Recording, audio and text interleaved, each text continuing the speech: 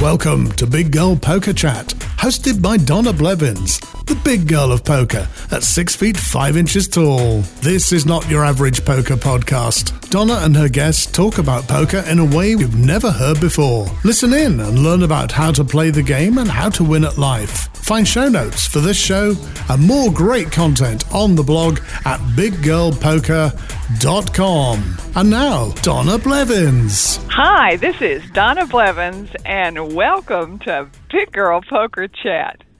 And, you know, I love chatting about poker, and I love talking from behind the scenes, and that's what we're going to be doing today. It's going to be a treat because we're going to focus on the changes in poker and what to expect possibly in the future. I know that's going to perk your ears up, and once again, always to improve your game because that is my intention. But first, I'd like to remind you about the Bravo Poker Live app. I love it. I download it directly to my Android phone as well as my desktop computer. Several of my coaching clients downloaded it on their iPhone, and they love it as well. This is real-time, responsive app that makes it a breeze to check out the current live action and tournaments in your local card rooms. When you travel, man, it is stellar. And it works like magic. It's linked directly into the Bravo Poker Room management system and shows you what games are being spread and even how many people are on the waiting list. And any serious poker player simply must use this app. You can download it free. You can go to your store, and BravoPokerLive.com is where you can get it for your desktop. And I really use it on my desktop, so that's great as well.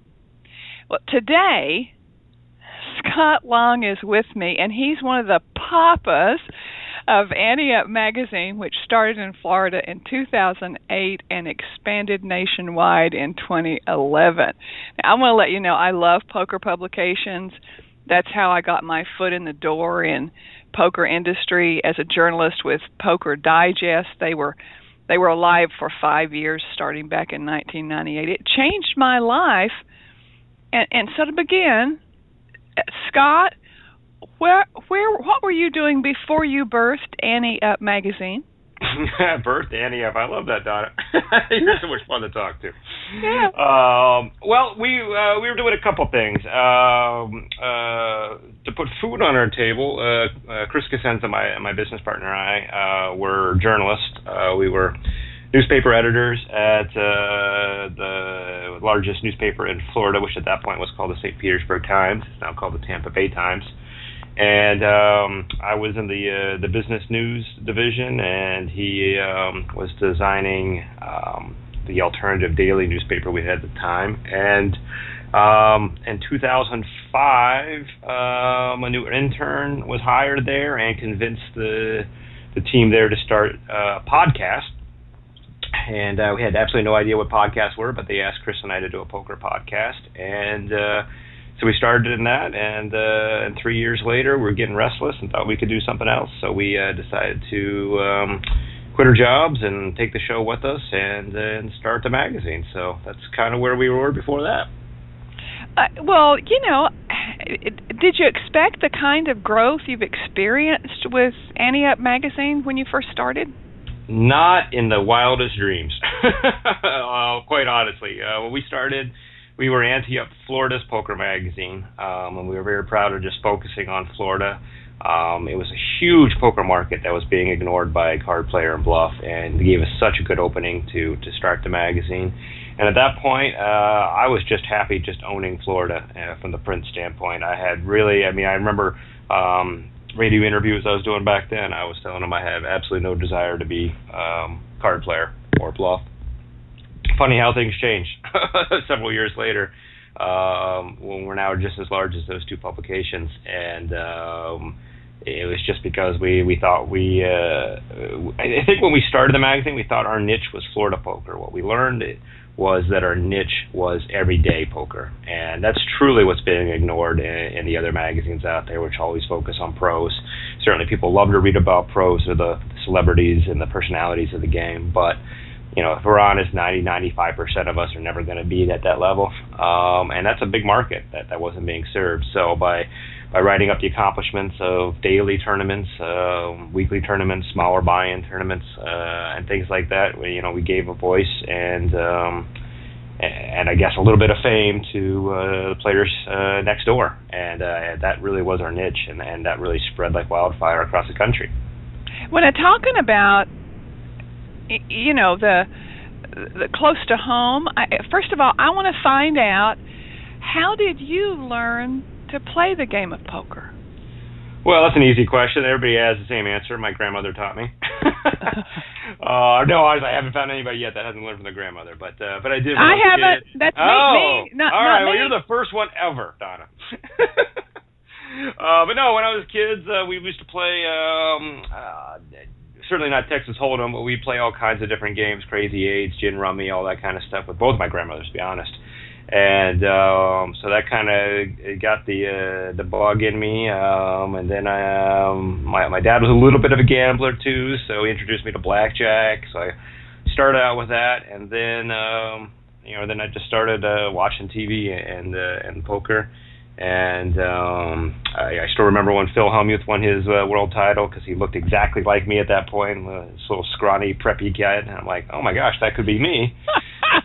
And so then I played a little bit like that, and we just kind of played around with the guys and stuff, home games and stuff for a couple of years, and then we didn't really get serious about playing it until I met Chris, and that was right after the Moneymaker and the whole card camera and that whole boom, and then it just went from there.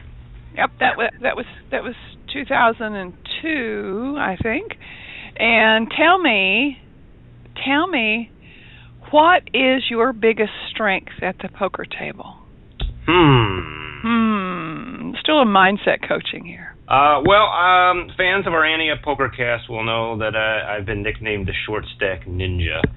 And so I guess that would be my strength, is that I don't panic like I think most players unnecessarily do when they get low on chips. At that point, I think I'm far more strategic on when to commit my chips to the pot, and I just don't give up as quickly as I think most players do. Like, hey, I just lost a big pot, I only got 2 big blinds, I'm just going to throw it in on the next hand, blind, which I always think is ridiculous. So I believe over the last couple of years I've survived a lot longer at end of tournaments than I think most people are. Obviously, what I need to work on is not getting the short stack in the first place.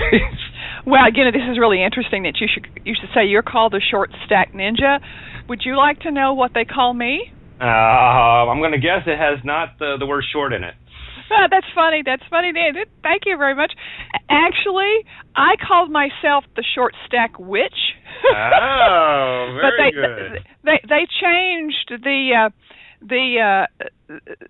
had a rhyming word for the last word. I bet. And what was interesting is that I was very proud of being short stacked and being able to handle short stacked, and then I recognized something, and this may help your game, Scott. I recognized that I was so proud of myself being a short stacked witch, or pronounced however you prefer, it was like I told the universe I love dealing with a short stack, and so I traditionally had short stacks. Mm-hmm. And all of a sudden I said, is this law of attraction thing that's supposed to bring things to you? I said, my goodness, am I wanting to be short stack, prove to people I can handle short stack, do a great job with a short stack. In fact, I actually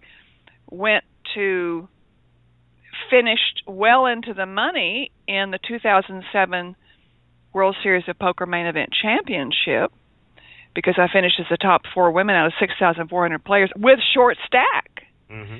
But all of a sudden I said, wait a minute, I need to see myself really being able to handle a deep stack. And I started focusing on that, seeing myself handling the deep stacks better, and I started being able to play that better. So it really was interesting how that changed my game, because I was focusing so much being the short stack witch. So I'm proud that I was, but I'm proud that I'm so much better today. So tell me what might be your biggest challenge, Scott? Oh boy. I think certainly aggression, which obviously is the name of the game these days. What I think is very interesting in our business relationship is that I'm the very aggressive partner, and Chris is the very conservative partner. At the table, we're the exact opposite. He has no problem shoving his chips in on a good read, and I just hesitate using that nuclear bomb option, and I need to be able to do that better. So, one of the great gifts of this job we have now is traveling so much and visiting poker rooms and watching people play poker. And then, of course, people writing for us, people listening to our show and participating. So I end up learning a lot from that. So that's really what I'm kind of focusing on now, is paying attention to these players that are in more pots than I am and are playing pots more aggressively than I am, and how and when they decide to do that, so it works for them. Well, now, I saw you, as I often do, at the Deep Stack Charity Poker Classic in Daytona Beach in 2014 with 671 players. I finished with the money. Yay! Yay, congratulations. Thank you. And what's it been like to be associated with one of the largest charity events in Florida as a publication? Wow, I wish I could put it into words what that relationship means, and certainly Scott Frank and Rabbi David Kane, the two guys at the top of it.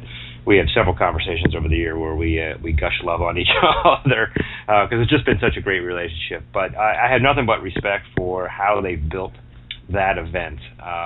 We get contacted by dozens and dozens of charity events every year at Ante Up, and we try to do what we can to help them all out, but we put most of our charitable focus on this one event because it's just so well done. And what I end up telling all those folks that call me, particularly ones that are just starting their first charity event, never done it before, is to go to Daytona in April or May every year, whenever this event is, and just see how a charity event should be done, and really strive to do that. Certainly they didn't build that 672 player base overnight, but they really put on a fantastic event that, let's be honest, it's very hard in any poker tournament to feel like you got your money's worth unless you cash. And certainly it's much more difficult in a charity event to feel that way as well too. But I have met no players ever in the several years I've been going there that haven't thought that they were winners in that tournament before the first card was dealt. All the stuff they pack in, the lunch, the dinner, all the raffle prizes and stuff to give away, giveaways throughout the tournament, and all the prizes that are donated. You really don't feel like it's a charity event. And the great thing is, when you don't feel like it's a charity event and you make such a difference in a bunch of people's lives, that really, really makes you feel good. It really does. And I called Rabbi David Kane. I called him on Saturday, and I told him that told him the time I'd be over, and he said, "Can you help us sell the raffle tickets?" And I said, "Me? Well, sure. I thought you had plenty of volunteers." He said, "I do, but I've got an idea." And I said, "Okay, fine. What time do you want me to be there?" And he said at 10:30, and I thought, well, that's okay. I don't really like coming in before a tournament starts at 1 when I'm competing in the tournament. But I said, okay, man, I'll donate my time. I work with the Veterans Administration as a volunteer to help with traumatic brain injury veterans and spinal cord injury with a poker therapy program. So I'm always about giving my time. And I said, sure, I'll go ahead and come. And this is what cracked me up, is that he wanted me to take this big roll. The rolls lasted no time at all. I went through roll after roll after roll of cherry tick. And he said, this is what I want you to do, is I want you to go down to the ground, reach down the ground, put the end of the tickets under your foot, raise up your arm all the way as high as you can go, and you sell that for only $20. I said, you've got to be kidding me. He said, no. He said, it'll really help us sell. And I believe that I helped them raise almost $4,000 and $20. But it was interesting because it helped me to really get my mind into having fun at the charity event. I love charity events, and that one was just terrific. And I helped people laugh as well, and that was great. And when you're a player in a charity event, I'm glad that you really talked about the fact that you want to think about the fact that you're helping other people. The blinds go up fast and the levels jump up quickly. Sometimes they seem to blaze by. That's what they do in charity events because, you know, they're needing to get it. The room that's doing it for them needs to get it over quicker, usually. Sure. How can you be a good player at a charity event rather than a chaser? That's really interesting you asked because I've played in this event several years now. I've only missed one, I think, since they started, and obviously I play in various other charity events throughout the year. But this one particularly because it attracts so many people, and so people come in the door the first time and they see me and they're like, "Scott, you played this before. How do we play it?" And what I've always told them is at the beginning you're going to have so many players that aren't poker players. They're there just because they want to support the charity and they think that playing poker might be fun, and they're just not going to be sophisticated at all. And, you know, the weird thing about poker is you would think those are the players you want to play against. I would much rather play against players that know what they're doing than players that have no idea what they're doing, because they're so unpredictable.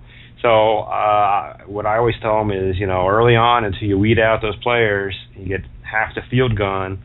I'm not making any moves at all. I'm getting my chips in with nothing less than top pair, top kicker, and otherwise I'm going to be very cautious and just be patient.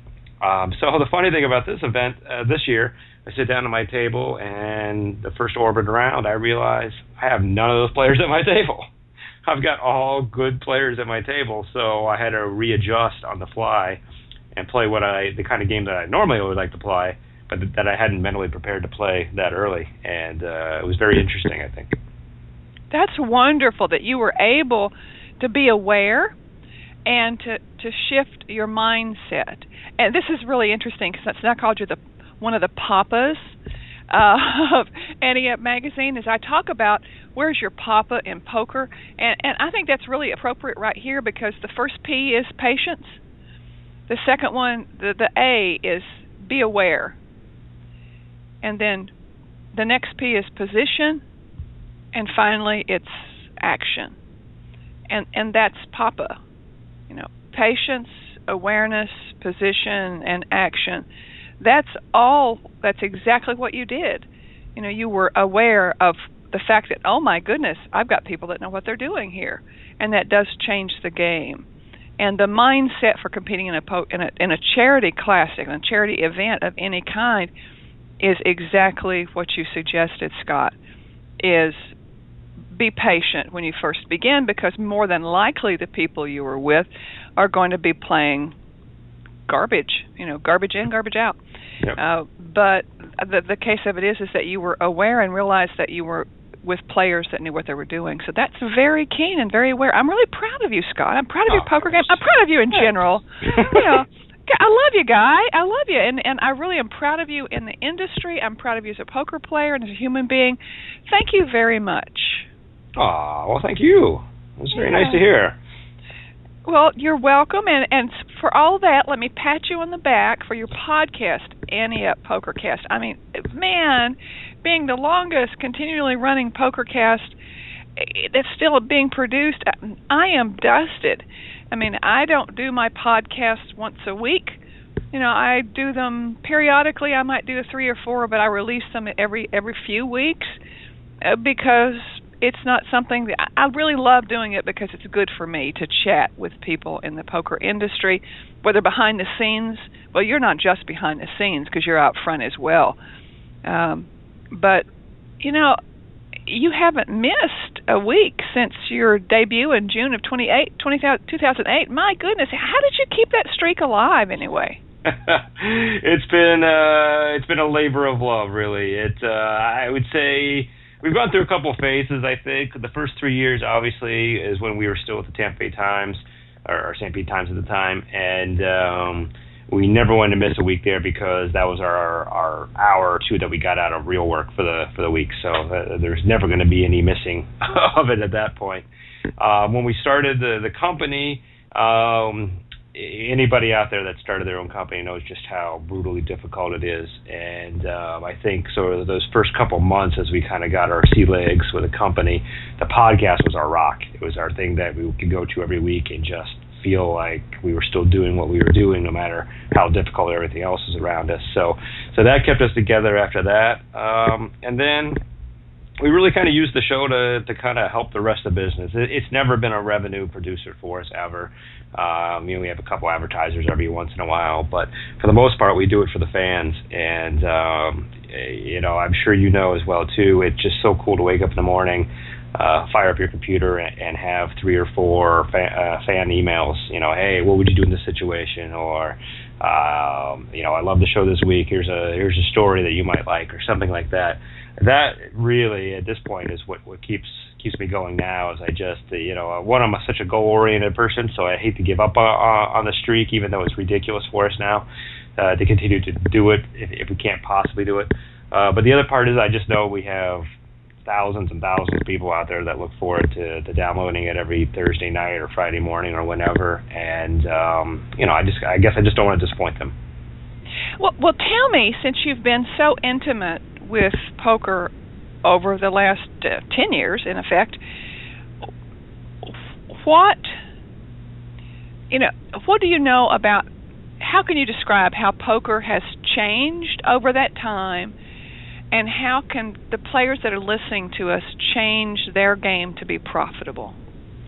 I think the biggest thing now, and this is going to seem obvious, but I talk to way too many players that don't realize this. I think there's been a seismic shift in the game since Black Friday, and it's not just that we can't go online and play anymore. The online just offered so much more to the sport that's missing now. So. It was a way for players to learn the game and learn the game cheaply. You can't go into your local poker room now and play a 5-cent sit and go, but you could online.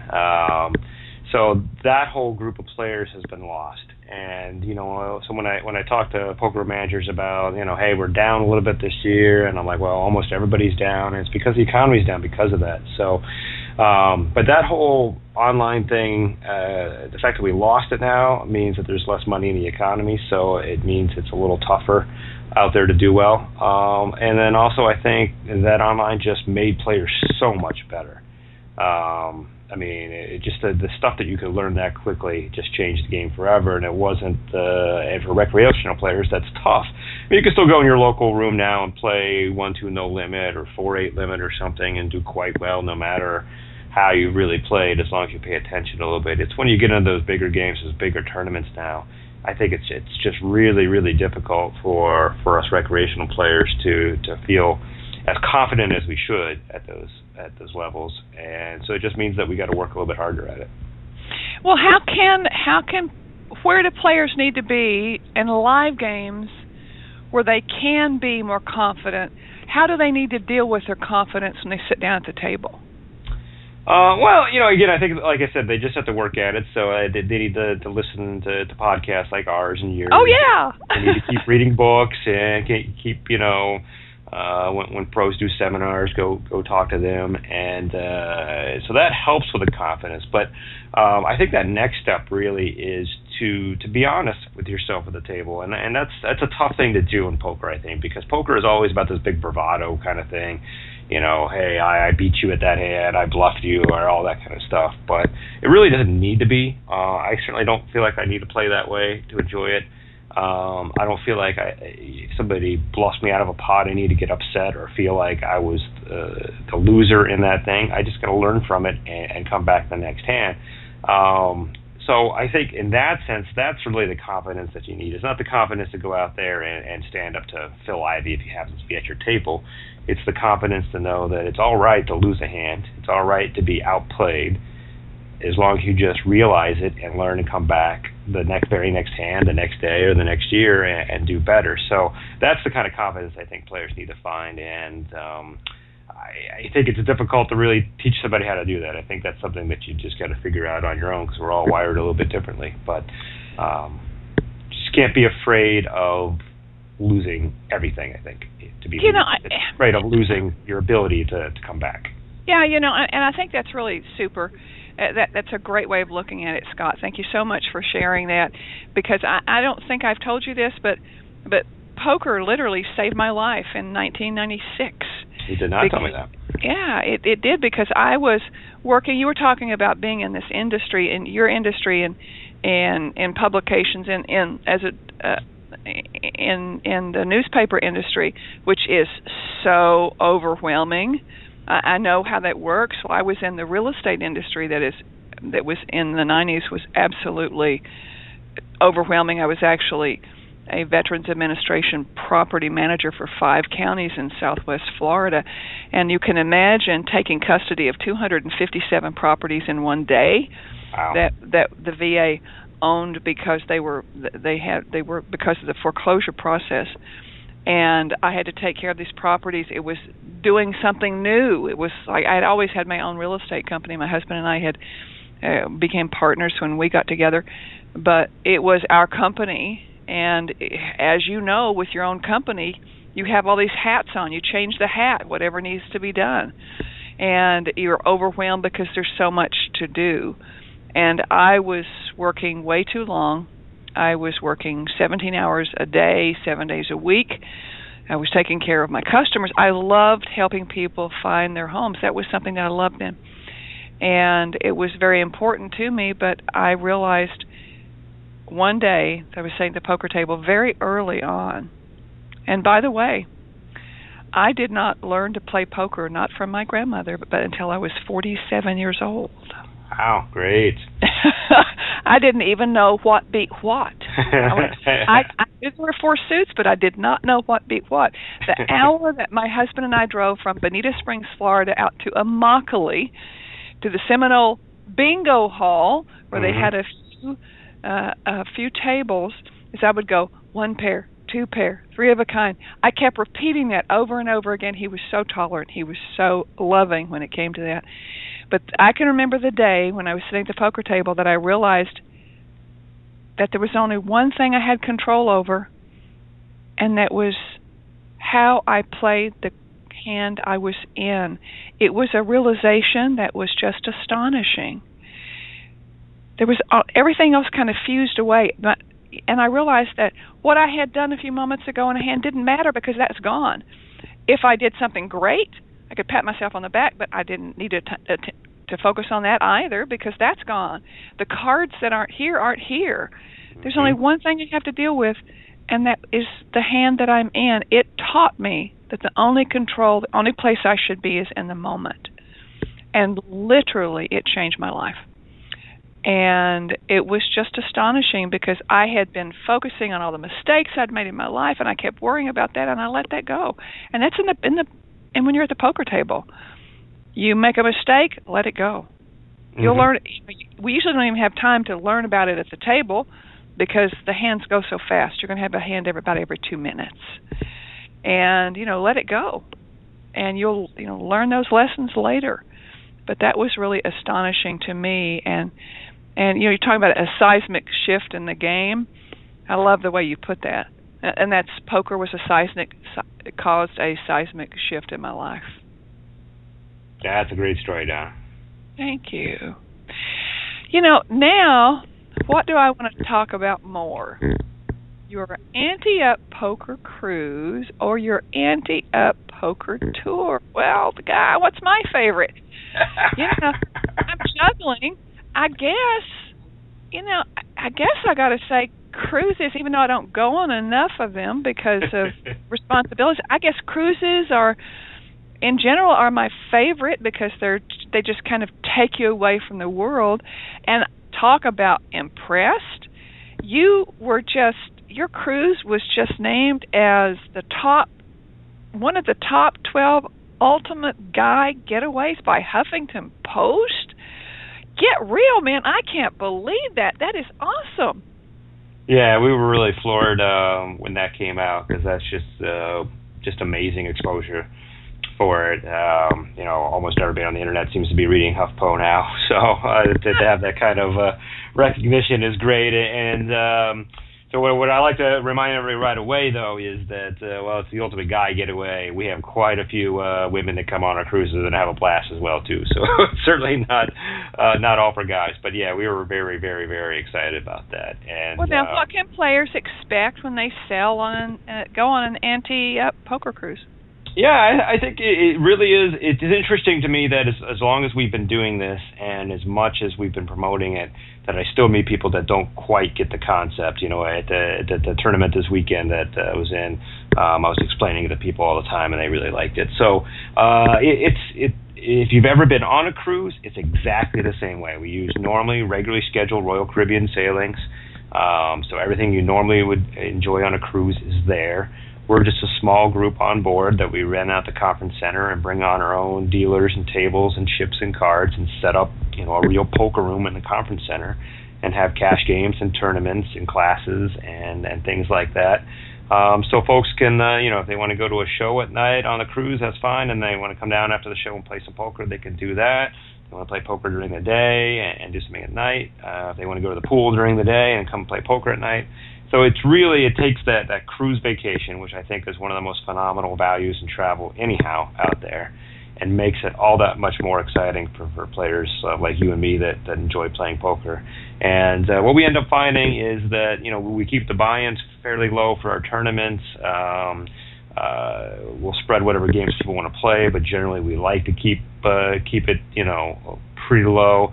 Because what we found is it ends up being a very friendly place to play. Part of the thing that I think turns people off from poker when you go into poker rooms is just how serious people are about it. And, players berating each other over the moves they make and stuff. That stuff rarely ever happens on our cruise ships.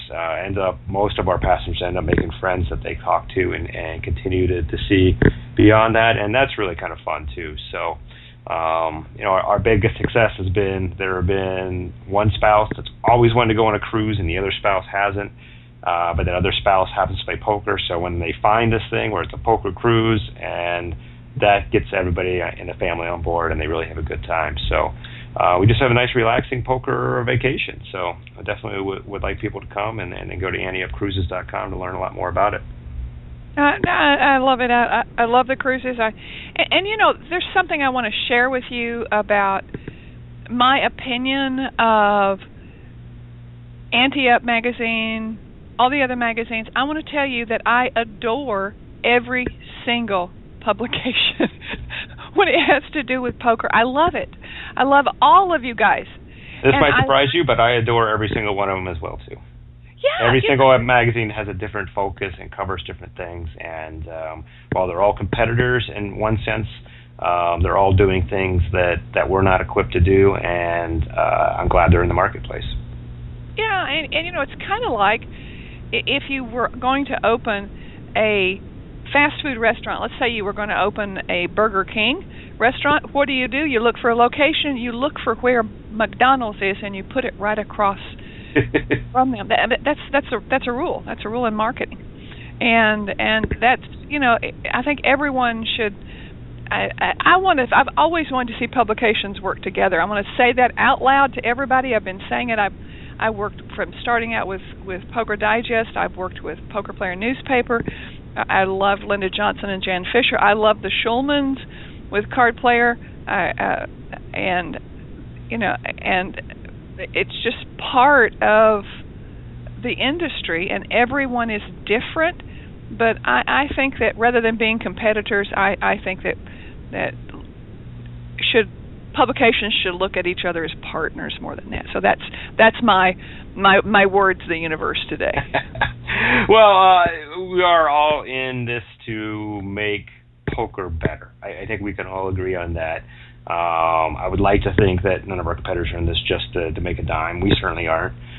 We really enjoy the fact that Ante Up has helped make people's lives better at the poker table. The best thing that can happen is when I travel, people come up and like, oh my gosh, I love the magazine. My picture was in it, and my picture's never been in a magazine anywhere before. So that kind of stuff I like, and so I think all of us are trying to make poker a bigger part of people's lives. So to that extent, while we may not work together as closely as I think you would like us to, I would think as a whole, I think the general idea of us all being out there exist. And I can't speak for the other publications on how they view us, but I'm not interested in creating wars, so I try not to. And do our thing and be happy with our piece of the pie, which has been great, and it's getting bigger. So. Yeah, but we'll call it Poker NATO or something. North Atlantic Treaty Organization. And speaking of how you have different branches, there's poker tours come and go, and I am thrilled that Ante Up Poker Tour was launched in November of 2012. And I would like for you to tell our listeners, what sets Ante Up Poker Tour apart from other tours? Sure. Much like the cruises, we never set out to get into that business. We saw an opening with the cruises, a market that wasn't being served, so we did it, and it's grown and become a very big part of our business. Very much the same thing with the tour. We never set out to create our own tour. Back when we were Florida Only magazine, we had the Ante Up Poker Tour name that we just put on events, and that was good enough for us.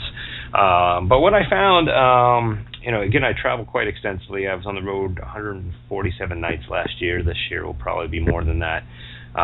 Visiting folks all over the country and talking to folks. And what I was hearing from poker managers, not all of them obviously, because there's a lot of tours that are doing quite well, but there were a fairly large percentage of poker managers that just weren't happy with the other tour products in the market and really wanted something that spoke more to them. And when somebody tells me that, that's everything that Ante Up is filling a niche in the market. So for a year, I just took notes on what people were telling me that was missing, what they didn't like about this, or what they wished that was like this. And then eventually we got to the point where we thought that we could put all that together and put out a product that people like. So that's what we did. And since then we revised it a little bit. But again, it goes back to everything that Ante Up is, which is for everyday players, recreational players, not necessarily catering to pros, but hopefully the pros will come and play at our events as well too. So what we do differently than all the other tours that I'm aware of is that we let the host property really call the shots. So they can name the tournament whatever they want. They can design it however they want. It could be a one-day event. It could be a 2-week series. They set all the buy-ins. And so they really feel like they own the event rather than being dictated to by somebody, sitting in an office in Florida somewhere. And so they really like that. And what I think that means is that the players that frequent that room are really going to like that series because no one's going to design a series that doesn't work for their home players. And then because of that, we think that's a good enough incentive for folks around the country to want to come and visit and play in that because they know it's going to be successful and it's going to be designed well by that property. So that's what we do that's a little bit different, and the partners that we've signed have really liked it and really embraced it, and we appreciate that. And just like everything else, it's not for everyone. So there are folks that want to stay out of it. They just want somebody to come in and run it, and that's great, and there's plenty of great tour products out there that do that. But we're really designed for the poker room that wants to be the leader. Well, you just reminded me of something, and I love having chats like this because I love it being a chat, a conversation that we're having, and things come to mind, and I'm gonna say it is that one thing that keeps coming to me that is different is poker players keep asking me where they can have a workshop, a boot camp with me locally. And I've been thinking, you're talking about taking your notes and asking people, and it occurs to me that possibly it would be good for the poker players to have Florida-based workshops 3 or 4 times a year. That's what I'm hearing. How does that sound to you? Oh, it works great for us. And again, what we do with all those kind of things, whether it's workshops, whether it's any of our other sponsors, what we do is, again, we tell folks, hey, the poker room is the one calling the shots.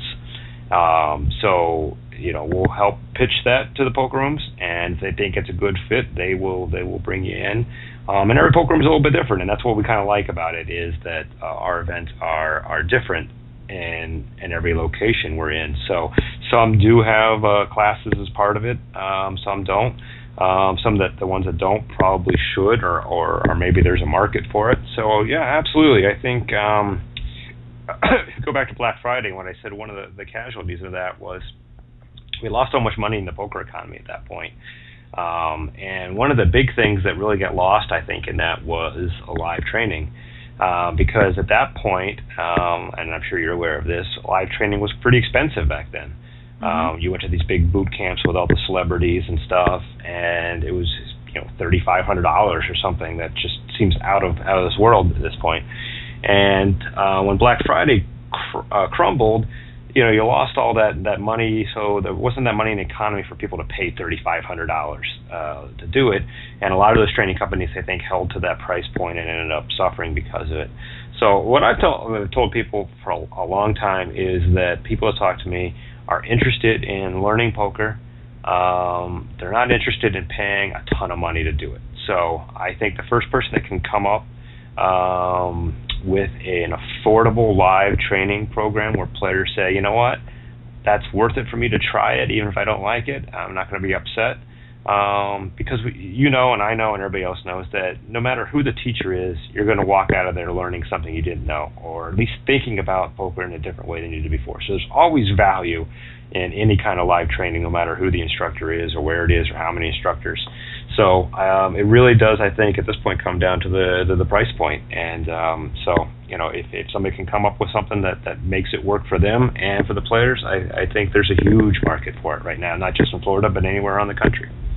Well, I'm saying particularly for me in Florida, simply because of the fact that living in Florida, do I want to go to Las Vegas and do something? Absolutely. Do I want to go to Atlantic City? Absolutely. But when I do that, it's a couple of days travel, or more than that, because when you're going to do training, you need to go 2 days ahead of time because you need to recover before you get there and be able to do that training very well. Exactly. Right. So if I've got 2 days of training that I'm going to be doing, it's taking a week out of my life.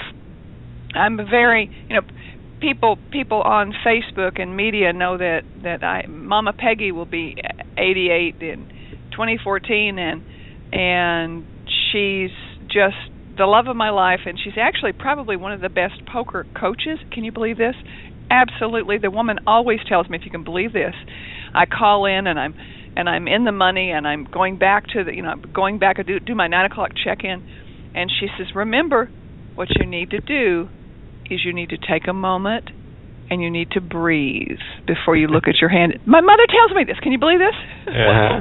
It's great advice, though. Yeah, it really is, and I think it's really a great idea to have something that would be relatively local home for me. So I think that's a great idea to think about, talk about, and we'll talk about that after we get through the podcast. Sure, absolutely. So you talk about being on. I see that you're traveling, God, everywhere. Do you enjoy traveling all that much? And how much of it's for business, and how much do you use for personal? Oh, I absolutely love traveling. It was something that my parents instilled in me as a kid. We go on vacations all the time, all over, in different places all the time. One of the things I hate now about living in Florida is everybody comes to Disney World every vacation. I mean, there's so much more of the world to see than Disney World. But my parents took us all over the country. So I've always liked to travel. Obviously, with the 9 to 5 or whatever that job is I had before, it didn't make it easy to travel. Certainly with this, I need to travel for the company. It's imperative. I had a call the other day with a sponsor that was out traveling for the first time, trying to sell his company, sell his products, and realized how important face-to-face is, and it really is these days. I mean, we're in this internet age where you can even email and text and Skype as we are now, but nothing trumps the face-to-face contact and getting to know people. So it's absolutely imperative for the business that I'm on the road as much as I am. From a personal standpoint, though, a couple years ago, we lost one of our columnists who he played in our home game. Died way too young, and that was kind of a trigger in my mind that I needed to live every day. And so I shifted at that point from these trips being almost 100% business to always tacking on an extra day, before or after or whatever, and trying to find ways that to have fun from a personal level, or hang out with other friends outside the poker world, or go to a baseball game or museums or something as part of these business trips. So I just felt like I was seeing the world and enjoying it, and it certainly makes the rigors of business travel so much more fun. So at this point, I almost tell people that, people are almost joking because they follow me on Facebook, that they never see any business on Facebook. It's always me having fun. And really it is. There's not a business trip I go on right now that isn't fun for me. So it's all the same, I think, at this point. Well, I love that. I love the fact that you're giving yourself another day. Remember, I was telling you about how involved I was with my business, and then poker was the thing that helped me realize that I needed to be in the moment. And I want you to remember that too. I want you to remember that enjoy your travel, enjoy where you are, because I know that you are a workaholic, Scott. I absolutely know that.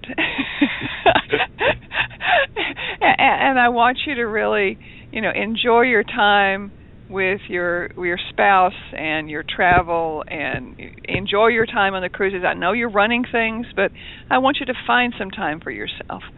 And I want to remind everybody to go to anteupmagazine.com, where you can find out all about Scott Long and his other papa, Chris Cosenza. Say Chris's last name for me. I always get stumbling on it. Cosenza. And the papas of anteupmagazine.com. And I want to thank you so much for being on the podcast with me. This is so much fun. Oh, I really appreciate you inviting me, and I know you said you didn't know when this was going to air, but I did want to give you a shout-out and congratulations for being nominated for Women in Poker Hall of Fame this year. That's a very big honor, Donna. Well, thank you very much, and it's like everything is coming at once. When I was asked to be part of the team pro for SeniorPokerTour.com, that's a thrill for me as well, and like everything is coming at once, and I'm honored when I saw the 6 finalists to be an inductee of the Women in Poker Hall of Fame. I thought, my goodness, I was honored and dusted that I should be one of them. So I'm just really thrilled. And I want to say to everyone, thank you so much for listening to Big Girl Poker Chat. This is Donna Blevins, your poker mindset coach, and remind you that you can go to pokerpureandsimple.com for 2 free training modules that I recorded live. And I'd like for you to go to iTunes and give us a 5-star, because that's what people say. They love it. So give us another one and say, Scott Long, thank you for being with us. Thank you very much, Donna. Appreciate it very much. Take care. Donna Blevins, see you next time. Bye-bye.